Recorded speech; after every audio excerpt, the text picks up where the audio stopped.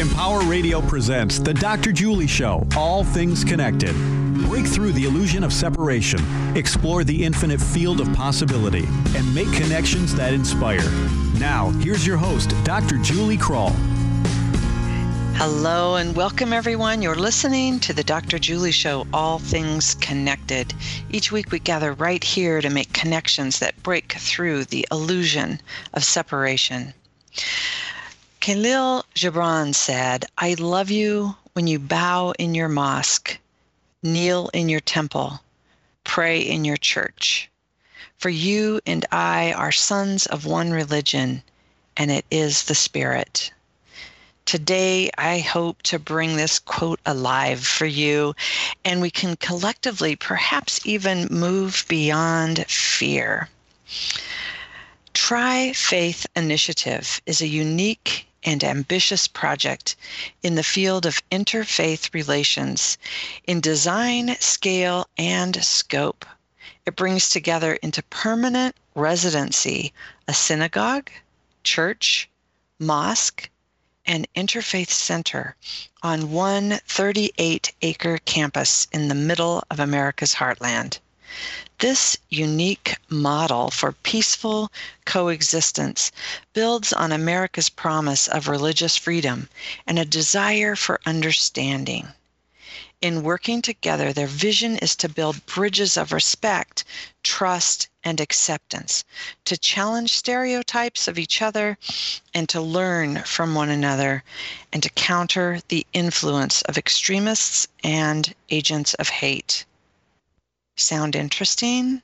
I invite you to take a few deep breaths, bring your awareness into this moment, and settle into your essential wholeness as I introduce our guest. Wendy Goldberg is a founding member of the Tri-Faith Initiative and currently the interim executive director.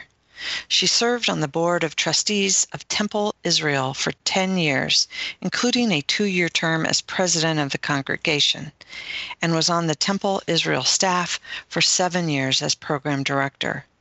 Wendy played a key role in communications, volunteer engagement, and the capital campaign during Temple Israel's transition to the Tri-Faith Commons in 2013. She has served as Tri-Faith Communication Chair for a decade, helping to develop communication policy, procedure, and plans for traditional and social media materials, and as a champion of interfaith efforts that build community and foster trust. I'm going to say that again because I think it's important that this work that she does really does work to foster trust. And now as interim director, she's contributing to the management and implementation of the initiative's strategic plan. And this conversation, I hope all of you listeners are inspired by really the incredible work and, well, I'm just going to bring her on and let you judge for yourself what an incredible project this is. Welcome, Wendy. Welcome to All Things Connected. Thank you. I'm glad to be here. Oh, thank you. Well, I'm glad to have you here. And as we're recording this, it's Interfaith Harmony Week, United Nations Interfaith Harmony Week. And of course, this is an evergreen conversation where people might pick it up any time of the year. So it's a beautiful time to talk about interfaith harmony, and what better person to have than you. So I am really thrilled to have you on the show and to dig into the initiative that you bring. So we have a traditional first question here on the show, Wendy, and I'm looking forward to hearing how you might answer this because it's a little twist on your work in the world. So could you share with our listeners, what does All Things Connected mean to you? I think in the ecosystem, in the environmental system that we live in a global society, we are interdependent. And we need to take moments to appreciate those connections and the opportunities for us to live and breathe and breed off of each other's energy at its peaks and valleys. And I think that the work that we do here is an opportunity to appreciate that we are all part of a world that needs each other to exist. And that when we celebrate diversity, particularly religious diversity, as an asset, we move towards a more peaceful potential for our world. And there's just this opportunity for human harmony through our connection. Beautiful. Thank you, Wendy. That was really beautiful. And we're gonna dive into that celebrating diversity as an asset in a few moments, and I'm gonna invite you to tell the story of Tri-Faith. But first, let's talk a little bit about you. You were one of the founding members of Tri-Faith Initiative, and now the interim director, and you've been an integral part of the development of this initiative. How did your life path bring you to this place as this interfaith champion now? Like, I'm imagining this little girl perhaps even being encoded with this way back when, but I don't know your story. So I just want to ask you, with this incredible initiative that you lead, who is Wendy Goldberg and how did you get here? So you're not so far off. I think I did start pretty early. I was, after I had a bat mitzvah, which was in a conservative Jewish congregation, which was the congregation of my family. My grandparents and great-grandparents were in the conservative denomination of Judaism. And I had a bat mitzvah, the celebration of reading, being called to the Torah, being recognized as an adult for the first time at the age of 13. And when I finished that celebration, I turned to my parents and said, this was beautiful, and thank you for the opportunity. Or I imagine that I said that, even if I didn't actually, because I was 13. And I looked to them and said, I don't see myself in this congregation. I would like to participate in Reform Judaism, and that is the place that I'd like to find my community, to build towards the future. And I had the good fortune that my parents said they would be willing to join more than one congregation. And so they kept their affiliation with the conservative congregation, and they joined a congregation of Reform Judaism in Omaha, which is Temple Israel, when I was 13. I wanted to participate in the youth movement of that time. It was very social justice centered. It was very much about praying with your feet. And I'd be honest, there were also some really cute boys. And I wanted to be able to, go to those conventions and such, and participate in the beauty of the music and the energy of the activism.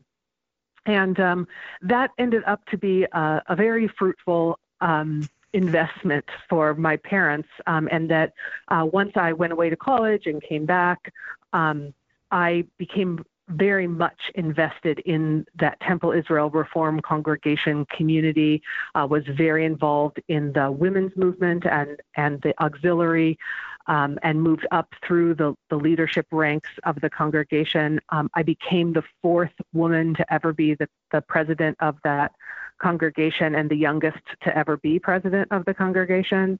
And in all of those experiences, I found out that my relationship to this work is about relationships, that whether I was making relationships with people within our congregation or our community partners, I had so much to learn about where my generation's response to faith was going to land for me, and how I was going to be an example of that as I started a family and raised children. I continued a commitment to the Jewish community and was really entrenched in that work. In 2005, while I was president of the congregation, we knew Temple Israel was founded in 1871. So we're coming on our 150th year as a congregation. And we knew that we had outgrown our home, and we wanted to move our congregation a bit west. And we were in the middle of that conversation and decided, what if we were intentional about who our neighbors might be? And what if we invited members of the Muslim or Christian community to look for land with us, that we may have an opportunity to get a parcel of land that wouldn't be available to us if we were only looking for enough land for one congregation? And what if we were intentional about building relationships together? So the people who had previously been leaders, the clergy, Bob Freeman, local attorney, and Aryeh Azriel, started to have this vision for looking at building these relationships, and came to me as president and said, will you sign on to this audacious goal to create in the heartland of America the first ever gathering of religious organizations on shared parcels of land? And I said, I think this really stands for and with all of what I want to lead. And I was at that date, and for the 14 years that have passed, been very privileged to have a seat at the table, to try on this experiment, and to have different varying roles over time, both as a lay leader and professionally, to be able to grow what my connection is to my own faith through this experience, as well as to meet so many people for whom their faith journey is a very important part of their identity, and probably now learning about people for whom their identity has an intersection with faith, but might not be the same as their grandmothers. And so how do we make the tent big, and how do we make faith work exciting, and move together towards common action in creating a place where religious pluralism is socially normative? Wow, there's so much there I want to unpack. I'm like, really, I'm so happy I asked you this question. I'm imagining this little 13-year-old who, I'm going to imagine that you said, thank you, that was beautiful too, because that's cool. But like you were talking about, even with your grandparents, like the courage, that pioneering spirit that could say, this isn't the right congregation, and I want to try this other one. Besides the cute boys, there had to be this deep yearning inside of you that called you there. So, wow, how brave of you to follow that call way back then. And look at of my parents. Yeah. I think that we have to acknowledge, especially in the shifting religious landscape, that my parents made space and amplified my voice. Yeah. And I think that too often we as parents look to our children to continue the legacy of our voice, when in fact it's more important for parents to uplift a new generation of voices. And my parents gave me that space, and that's really, really a privilege. And I am going to just put an exclamation point on that and thank your parents for their courage and their wisdom, really, to give you that space. Look what they've done for the whole planet in this time, because I am going to tell you, what you've done is a model that has repercussions around the world. I think it's incredible. So let's first talk about celebrating the diversity as an asset, because your vision says, I'm going to read your vision. We imagine and work for a world in which religious differences are seen as an asset and strength to be celebrated, where people realize the ability to overcome fear and stereotypes and embrace one another. And that vision in itself is really a healing balm. It's really good medicine for who we are as a species on the planet right now. So how does Tri-Faith Initiative celebrate diversity? And then I'm wondering, even more personal for you, Wendy, is how do you personally celebrate each one of these faiths? What do you hold precious within each one? So I think how we celebrate religious diversity as the community of the Tri-Faith Initiative is evolving. And what has been true for us for more than a decade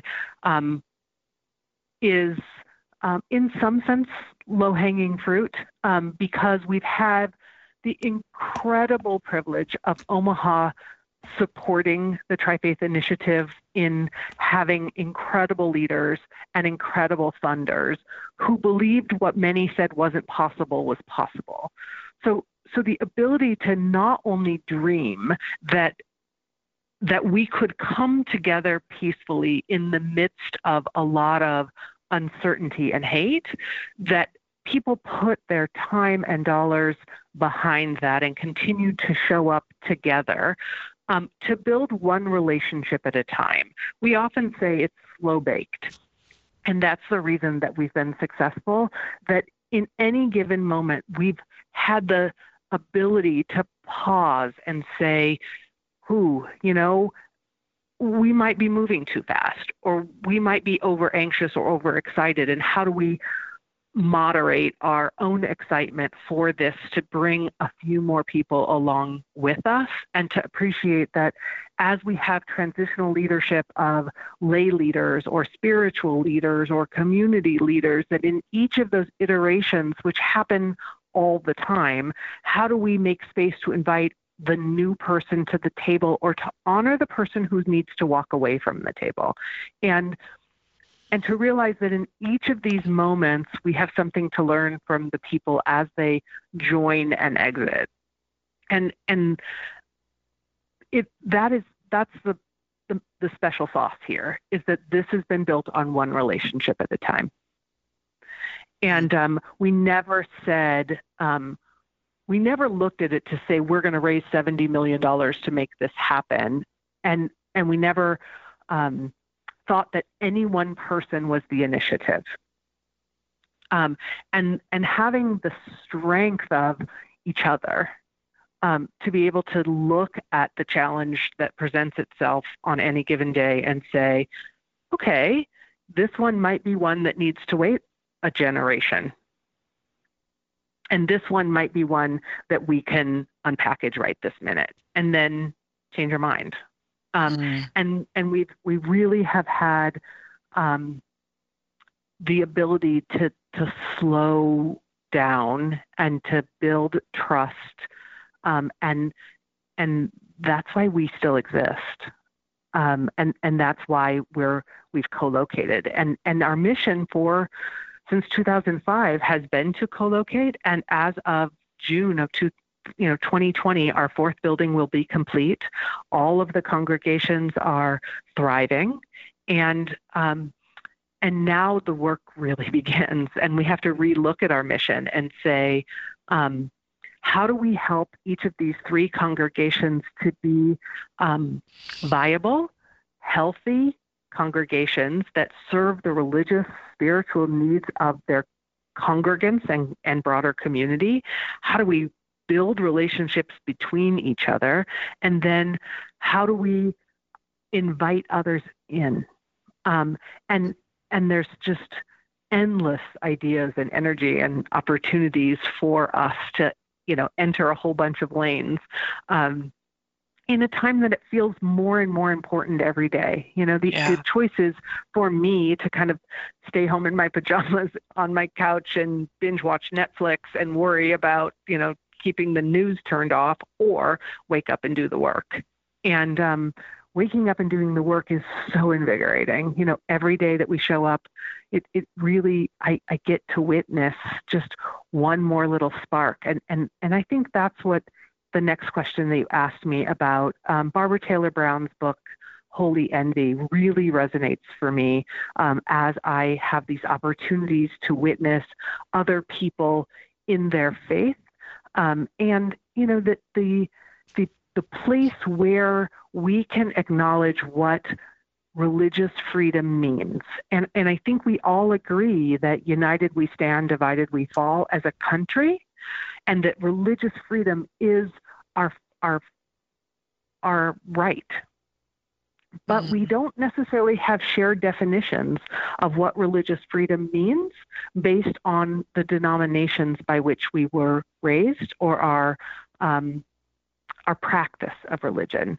And once we have the opportunity to kind of witness each other in action, in our rituals, in our beliefs, in our daily practice, there's this holy envy that happens where there's an opportunity to really see the spark of the divine in someone else's expression, in creating safe space for them to become greater by being connected to something bigger than themselves in a way that is authentic to them, that doesn't resonate for me. And how can I look at that and say, wow. And it doesn't have to fit me. I don't even have to try it on, or I can. And I just can make space for that person to express that connection and just honor it. And I say just, that's a word I should probably take out of my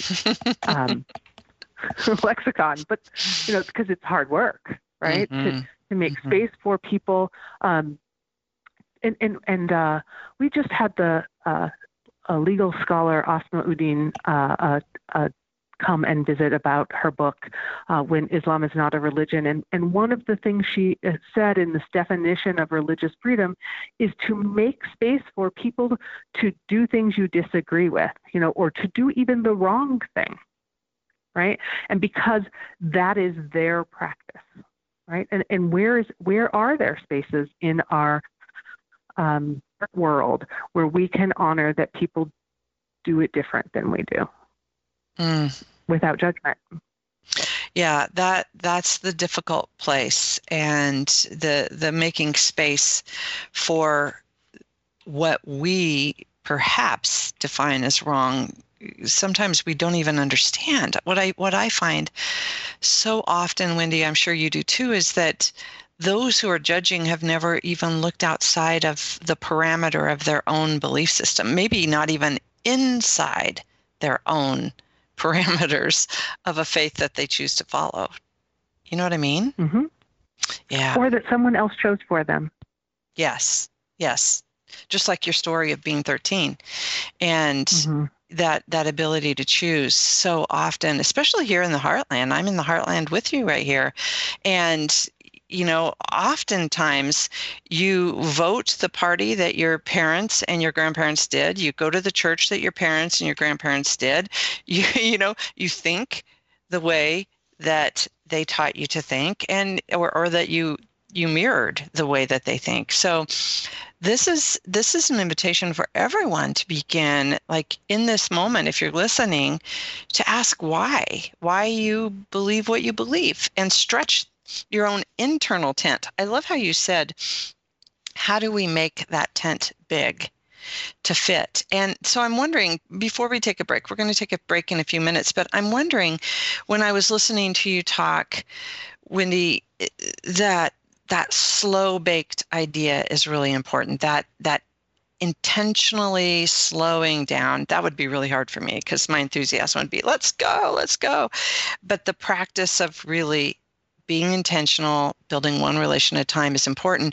But I also heard you speak to making that tent big. So is the mission and vision holding that tent for the three congregations and really strengthening the congregations that are there, really making them healthy and strong? But I also heard you talk about making room for others, inviting others in. Is it to reach out to even other faith traditions, even outside of the three faiths that you have, to invite in others to interact and truly build some kind of mega interfaith dialogue, conversation, community? Or is it really to really slow bake with the three that you have? Yes. So this is a hard thing to answer with the voice of the support of the Tri-Faith Initiative. I can answer what Wendy Goldberg's vision for the initiative is, which is a really big tent that includes a shifting religious landscape that appreciates that the largest growing group are nones and nuns, those who are unaffiliated, who are seeking a community of meaning, but not perhaps the grandmother's version. I think we need to be innovative, and I think we need to think. I think we need to listen to what a next generation wants and needs to fill their bucket, their soul, right? And I think we have to adjust to figure out what that means in terms of that tent for other people. And we need to find ways to be empathetic and raise the voices of marginalized communities to serve their needs spiritually in ways that faith communities haven't been successful in our current generations and in our current iterations. And of course, there are exceptions, and there's lots of successful pods. So I don't want to say that it's all broken, but we have lots to learn, and we have lots of opportunities. And we are inspired by the co-location of 3 congregations that are Abrahamic in nature, and we want to honor and uplift those faith traditions and to celebrate the ability of each of those congregations and theologies to support members who follow that, and that we know that being in a conversation with the religious other often deepens your own connection to your own faith. So we want to amplify that and to celebrate that. And we are growing to a place to realize that those definitions of celebrating religious pluralism as an asset begs us to ask really difficult questions about the tent and what does honoring the Abrahamic faiths do that tightens and closes the tent, and what opens it, and what do our faith traditions and texts tell us about being in relationship with the religious other. All of them we really feel teach us to take care of each other and to honor each other as being created in the image, of the divine. And so how do we do that as the religious landscape shifts? And how do we do that when our clergy feel called by God to do the work through the lens which they have made a professional commitment, right? A personal commitment. And how does that look different for 60-year-olds than 20-year-olds? And how does it look different now than it will in a decade? And how do we, more than any other question that I've just answered, how do we realize that what we're doing is an experiment, and that we give each other the opportunity to take risks and to do things wrong and to reevaluate and to try again? So more than anything, we don't have the answer to the question. Yeah. And that's a beautiful place to be, really, in that liminal space between the question and the answer here. And I just, as I listen to you, I think of how valuable you are in this position as a lay leader, that you can hold the tent and host the tent, whereas perhaps a clergy couldn't do that. So, coming from the people and holding that in that place is an incredible asset itself as well. So we need to take a quick break. Thank you, Wendy, and thank you, listeners. We are going to take a quick break. You're listening to the Dr. Julie Show, All Things Connected. When we return, we'll have so much more with the Tri-Faith Initiative and the director, Wendy Goldberg. We'll be right back.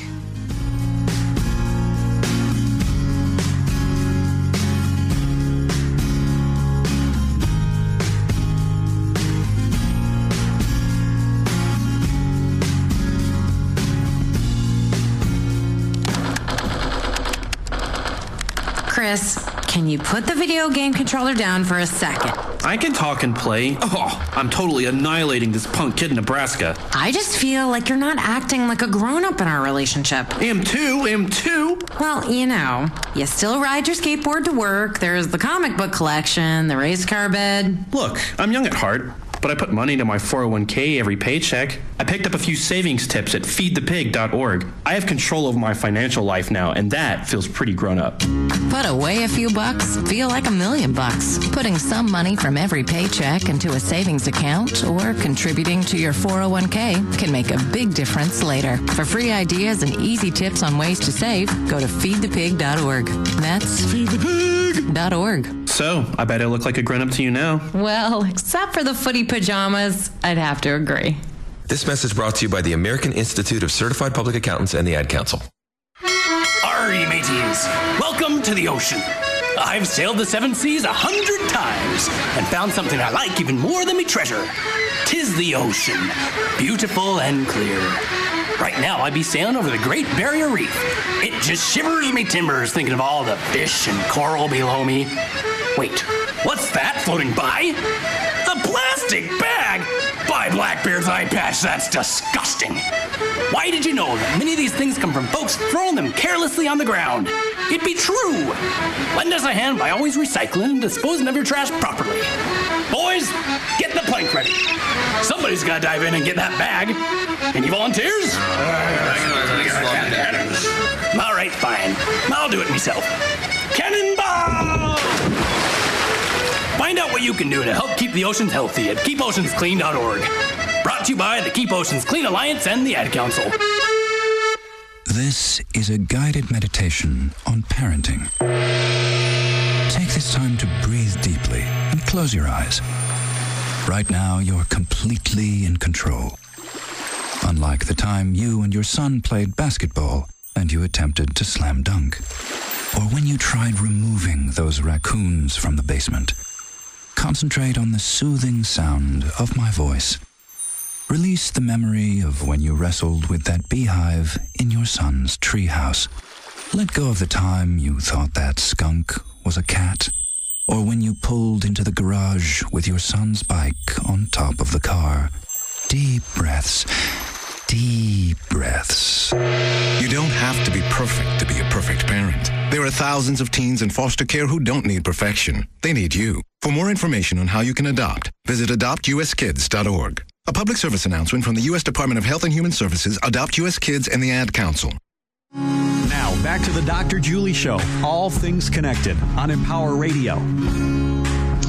Welcome back. Hey, if you're inspired by our conversation today, I invite you to share it with others and perhaps listen to it again. You can do that by visiting my website at thedrjulieshow.com, where you'll find all the archive links as well as a listing of upcoming guests. Again, that's thedrjulieshow.com. Also, stay connected all week on my Facebook page, All Things Connected with Dr. Julie, where we continue the conversation. I invite you to be a more conscious, courageous, and compassionate co-creator of the beautiful, healthy world we depend on. So come work with me. There's lots of different ways you can do that individually and in groups. You can find those opportunities again at the website, juliekrell.com. And if you're appreciating this conversation today, I really encourage you to celebrate diversity, celebrate this Try Faith initiative. Go to tryfaith.org. Check it out. Become a bridge builder. I think you can support them online from anywhere in the world. Tryfaith.org. So I'm here with Wendy Goldberg, the interim executive director. And Wendy, I found some words today that I appreciate. I'm going to share them with you. They're words of Lord Jonathan Sacks. And it feels like a blessing for you guys. It says, God has given us many faiths, but only one world in which to coexist. May your work help all of us cherish our commonalities and feel enlarged by our differences. Isn't that a beautiful blessing for Tri-Faith Initiative? It's beautiful. Yeah. Actually, one of his other prayers was one of our first opening prayers at a board meeting. So he's been along our journey for a long time. So it's beautiful for you to invoke his words here as well. Oh, wonderful. Well, you know, you had talked earlier about that secret sauce being that slowing down, the slow-baked intentionality of relationships. And I literally had a question asking you what the secret sauce was, and you said that. So I was kind of chuckling in the background. Maybe it's a superpower, maybe it's a secret sauce. But perhaps let's get into some of the nitty-gritty of what you've learned and where you guys are at, because I know we've had another conversation, and there are some different things that are perhaps the challenges, some surprises, and maybe you have a different kind of superpower here that helps you do the work. But let's talk about what have been the greatest challenges so far. What have been the greatest challenges? I think the greatest challenges is also the greatest opportunity, and that is the kind of ongoing narrative of people who say it's not going to work.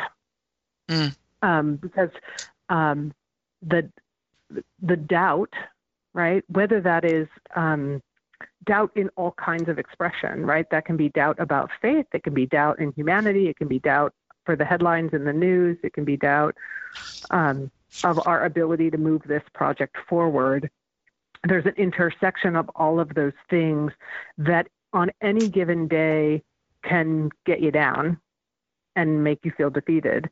And, you know, the next question is, what are the motivations to recover from that? And the truth is that the work feeds itself, right? You know, once you're part and in this cycle, even though we've had a roller coaster of good and bad days, of days that sometimes the news feels insurmountable, showing up and realizing, you know, I really believe in my father's teaching when I was little. Like, his words that he said more often than anything else was, watch the pennies and the dollars will fall. And that economic principle of compounding interest. And that applies to this work, that we can't fix it. There's never a day where we're going to show up and be like, well, check that box. We fixed social cohesion. You know, we've got that done. And instead, it's just to show up and be present. You don't have to know what to say. You don't have to know the next step. You just have to be standing there in solidarity. And that's the work. And those pennies add up. It's not that it's easy to stay, you know, motivated and excited. There are certainly days where I lose sleep. But in between that, there's an awful lot of feeding of the soul. Yeah. Well, one of the things that is really beautiful on your website is your agreements, and you know, agreements such as the ones that you have listed on your website are really foundational for any organization to come to this place of sharing agreements and shared values that are at the core of who we be. And so one of the things I'm imagining, when things get difficult, you're invited to head those difficulties, to move into that head on, to really not avoid conflict. Many of us want to avoid the issues, avoid the conflict. Like you said, go back to bed, don't get out and do the work. But you seem to engage in those difficult conversations, that you can move toward them. And again, in that slow baked way of building trust, you're overcoming the fear, and somehow I'm imagining you can get to the other side of those difficult moments. What is a typical meeting like? What is a typical difficult conversation like when you're in these places that may seem insurmountable? How does a meeting or a conversation go for you in this Tri-Faith initiative? You know, the meetings are very agreeable. And I think that's, you know, if you look at the book about 5 dysfunctions of a team, the foundational part is trust. And I believe we have that in each other. And because we have this trust, we're able to have conflict. And we don't have to be afraid of disagreeing with each other. Instead, we can invite a conversation to say, help me understand why this is so important to you or why you feel so passionate about this. And that leads to us being able to commit together and hold each other accountable and get results, right? That's kind of the whole model. And it's that trust that we continue to invest in that allows us to believe that conflict is healthy. And I think part of that is we don't have an expectation to blend. Instead, we really want to honor that while we have lots of commonalities, there's a lot about humanity that has this thread. We want to honor each other's differences.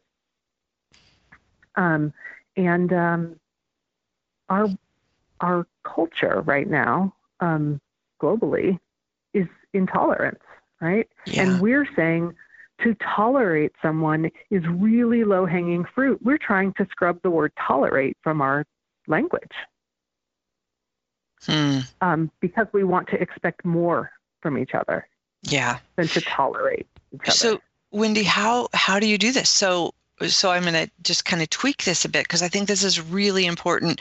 Many of our listeners are invested in interfaith conversation, interfaith harmony, interfaith development of peace on earth. And your community is invested in a way that's formal and that's tied together with real assets and liabilities and timeframes, and like there's a form and a structure for you to stay together and move through all of these times, even from the outside. It sounds like most of your stressors are the outside world coming in at you. But what would you say to our listeners who don't coexist on a campus, who don't share community, don't share events, don't share? What wisdom can you share with those listeners who really seek this interfaith harmony, and yet they're not tied together with a campus and opportunities in a beautiful communal center, the milieu of sharing resources together? You know, I think it's very similar to the family structure of siblings.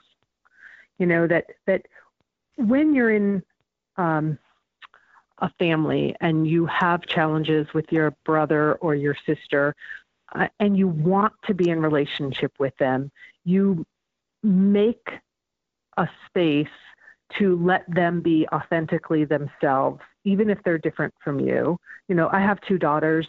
They're both exceptional. And I'm so proud of both of them. I have a son also. I think he's incredible. And my children are black, white, and red. You know, they study different things in college. They have different careers. They're different from each other. And yet they have an intention to hold space for each other to be authentic. They want to love each other. They feel a deep connection. And in that, it's a struggle. You know, there are days where they disappoint each other. And it's okay because at the end of the day, they want to come back and be there for each other. And I think the same is true for our communities, whether they are differing faith communities or different, you know, whatever this intersection of identity that we're looking at in gender, in political lines. How can we authentically listen to people that we want to honor and yet we disagree with? And how can we say to them, help me understand why you are so passionate about what it is you hold so close? And when they're answering, how do we actively listen without curating our response? Because I think we spend more time thinking about how we're going to respond to the thing the person just said and how we're going to make them hear why they're wrong, than really opening our heart to hear what they're saying. And when we open our heart to hear what the religious other or the other gendered or the other political person has to say, I think we invite understanding in a way that doesn't happen, in our world of technology and sound bites and headlines. Yeah. And we do so much fast judging that when we slow down and listen actively to each other, there's room to find each other. Yeah. Yeah. So beautiful example. What's the word instead of tolerance then? What's the replacement? What is that? Mutual respect, understanding, socially normative. Where it is our culture to appreciate and celebrate difference. Yeah. That's the asset part of celebrating differences, is that it's not about changing anyone. It's really about understanding that as a blessing, as an asset. Yeah. Mm-hmm. Not easy, but I love that idea of, when you're talking about curating our response, of really just the pause. Like, how do we live in the pause of true listening without the pressure of responding? And we have to let go a lot of ourselves and come into a space of vulnerability, perhaps, to really listen. And I think we're called on the planet right now to really question everything that we think we believe, to really listen to a truer, deeper place of meaning and purpose, however, that might be coming through, and really look at it different. So it is a place of vulnerability, isn't it? It is. And I think at the same time that we appreciate that we all are vulnerable, and we also have to acknowledge our privilege. Yeah. And it's so often that we make these assumptions about being part of the normative culture, the mainstream, and whether that is me as a healthy human being. Let's talk about how much privilege I have because I'm healthy. And I think we forget all the layers of privilege, and that the best thing that we can do to build empathy and understanding is to walk beside people who have a different path than we do. And I think sometimes we intend to be helpful by, helping ourselves or other by walking in the footsteps of someone else. We say empathy is being able to walk in their shoes. But if you look at this kind of metaphor of seeing there's footprints in the snow that are ahead of you, and you walk in those footprints, you have erased the footprint that is under it. So if you make a new footprint alongside that track, then you haven't dampered out that other path, that other track. And we have good intentions by thinking we want to walk in someone else's shoes. But the better choice is to turn off your mic and to turn up theirs, right? To listen to the other person more than talk. And it's not our human nature. Yeah. That's a really good example. And that gave me goosebumps when you were talking about the footprints. So before we have to close here, Wendy, I want to give you an opportunity I'm kind of curious what it's like to be Wendy Goldberg right now. And so my last little question here, maybe not the last, but as we're leaning toward closing this conversation, what is the grace and the grit of your job?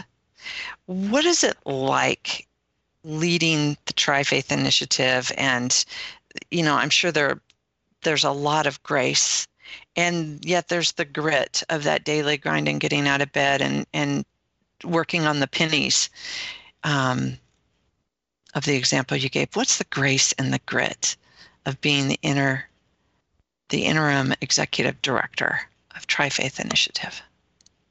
I think the the most exciting part for me is being on the team, to have a seat at the table, and to realize that I have an opportunity to invite stakeholders of all different capacities to come to the table and believe that they have more skills than I do to do a better job than I can to move the mission forward. And to trust that this doesn't belong to any one person or any one community or to one congregation or to Omaha or to Nebraska. That these values that we are creating at 132nd and Pacific Street in Omaha, Nebraska, are the values of humanity, and that the more people that can pledge themselves to be part of this work, the better off we all are. And how do we find the grace and the grit to support and uphold as many people as possible to say, I am Tri-Faith?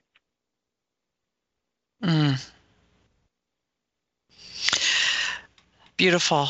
And I'm like jumping up and down, wanting to get to Omaha and tour your campus and see the building and meet your people. And you know, when you talk about the values of humanity, as I listen to you today, Wendy, and I hope all of our listeners feel that a big yes, like, of course, these are the values of humanity.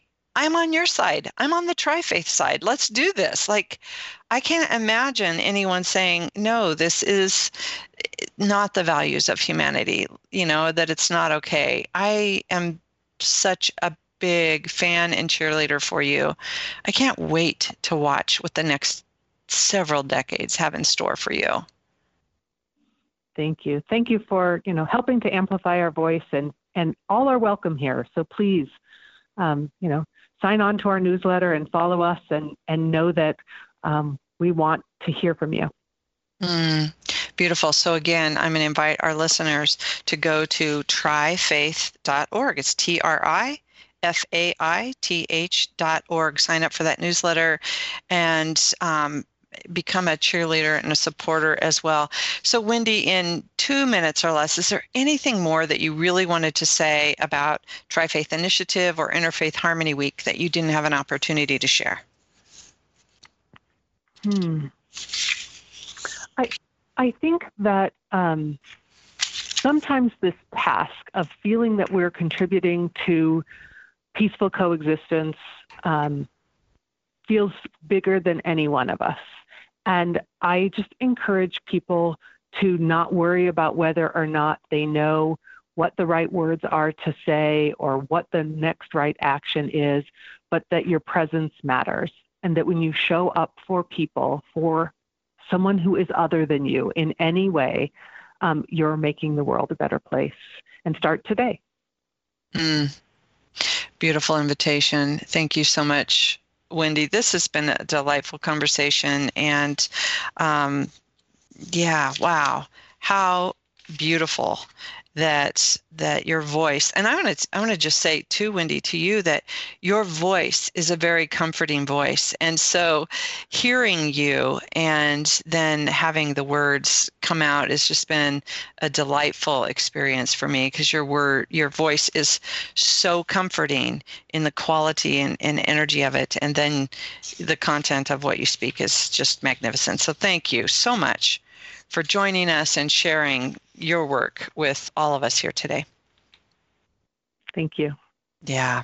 And I'm going to end with words from you, Wendy. I have a quote from you from the website to share with our listeners here. Coming together in one neighborhood addresses the topic of fear directly. We could never build walls high enough to protect ourselves. But if we were to build bridges of mutual understanding, we together would have the opportunity to move beyond fear. You've been listening to the Dr. Julie Show, All Things Connected. Remember, together we are creating connections for the good of the whole. Until next time, I'm sending you a world of love. Bye for now.